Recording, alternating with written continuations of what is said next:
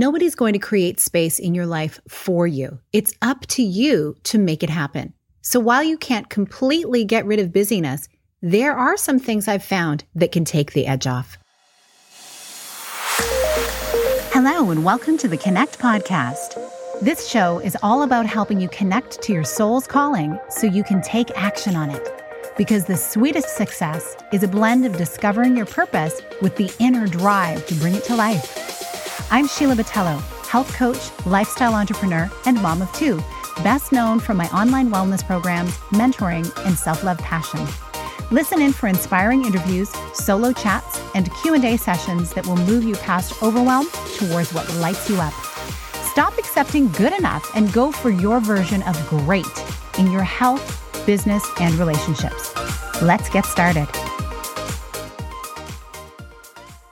Welcome back to the show. How often when someone asks you how you're doing, do you say, crazy busy, you? It's just so true, right? And yet lately, the voice in the back of my head has been asking me back, busy doing what? It gets me thinking about the choices I'm making in my life. What I've found is life is as full or as empty as we decide it is. Now, everyone will agree that for many people this year, things got very busy. They needed to extend their scope of work, in many cases, to learn new technologies for work, and maybe even for teaching their kids at home, doing extra driving for those who were doing half of their learning at home or half at school. There has been so much more to do. Breaking up with busy would seem impossible for many people on the surface. With that in mind, the biggest challenge that people I talk to have is trying to fit more of themselves into their day. I truly believe that as a result of this year, creating space for self-care is even more important. And yet it's become harder to make happen due to the reasons I just mentioned. Again, let me say this clearly. There are very overworked people in need of rest. And while the responsibilities you have may feel like way too much right now, you do have a choice with how you carve out pieces of time in your day or week to refuel yourself. If you don't, life will do it for you. I lost my 43-year-old sister and mom of two toddlers to cancer. When I sat by her bedside in her last days, she shared that she was finally ready to do whatever it took to improve her health. She'd seemed healthy, but this sudden illness crept up on her. It was a really clarifying moment for me, and it informs on the work I do every day. I want a better experience for you. Nobody is going to create space in your life for you. It's up to you to make it happen. So while you can't completely get rid of busy, there are some things I've found that can take the edge off. You can make space to assess your daily life and schedule, first on your own, and then if you're in a partnership or in a family, with them. Idea fatigue has been the biggest time waster in my life. So having a menu for the week ahead and knowing what we're eating ahead of time has been huge in making me feel less busy and more free. Batch prepping meals 1 to 2 days a week or even the night before for the next day has been life-changing. Getting your family involved in household duties, this is a huge one. I'm so grateful. My boys are so incredibly helpful, but because I asked them to, and we started at a young age. It's never too late, but it's up to you as a parent. There are countless micro and drastic ways you can make changes in your life. Above all else, though, it's about your mindset. Remember when I said earlier that your life is as full or as empty as we decide it is?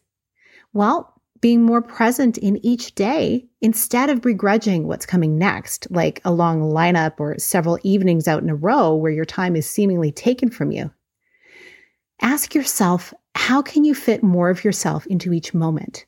How can you find enjoyment in each day? Here's a story for you. I was off to soccer practice, which is over an hour away with traffic, and it was canceled due to excessive rain 1 hour into my drive. I had two choices here. I could have gotten really angry and had it steal my joy, get me all snappish with my kids, and ruin my evening, or I could choose to find something to be grateful for and look for another option to fill our time in the city. Guess which one I chose? Yep, the second one. So my boys and I ended up doing something completely different. We cranked Drake on the radio, drove to a local upscale mall, donned our masks, and went shopping for winter outerwear, which we were going to do over the weekend. Here were just a few of the wins from that night. My son didn't get soaked in the cold rain during flu season. The mall was quiet. We found almost everything we were looking for. We had some laughs. We had a treat.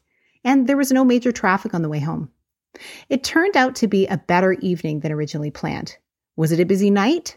Well, it actually was quite busy all day long, and then getting there on time and then having it canceled. Well, you know the drill. But we did a bunch of things that evening that may have looked busy, but it was just different than what we thought instead. And the way we showed up felt good. I'll leave you with this. You get to choose how to create space for yourself at home. You need to get clear on what that looks like for you. What are you busy doing? If you're busy making the most of each moment, you're winning. I'd love to hear what you're doing to make more space for the things that are important to you in your life. Please screenshot and share this episode to your Instagram, tagging me at Sheila A. Botello, and let me know. Enjoy your week. Big blessings. Thank you so much for being here with me on the Connect podcast. If you like this episode, please share it with someone you think would enjoy it. Also, if you head over to iTunes to leave a review, I'd be so grateful. Let us know what your favorite parts were and what you'd like to hear more of. It will help us have a greater impact, elevating many more people to grow and succeed together. See you next time.